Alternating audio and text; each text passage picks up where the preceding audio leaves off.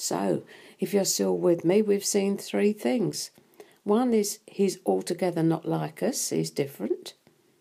2, of ourselves we can never be like him, though that is what he desires. And 3, it must be all him if we are to change.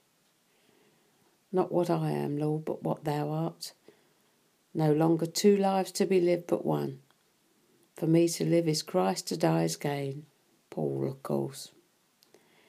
If we can say that and mean it, for me to live is Christ and die again, to die is gain, we're on the same page as the Holy Spirit, and his work of transformation can commence.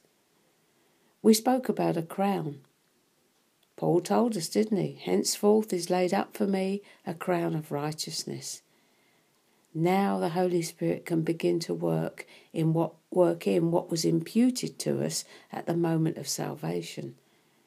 He can begin to show us how to live by the kingdom mandate, the Sermon on the Mount, as he empowers us to live righteously and learn the royal law of love. Keeping his commandments, you see, isn't burdensome. It's only a problem when we resist. If we resist now, conflict will become a constant companion.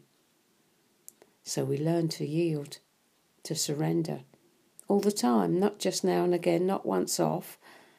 Life in the Spirit is not only different, it's about displacement and discipline and desire and delight.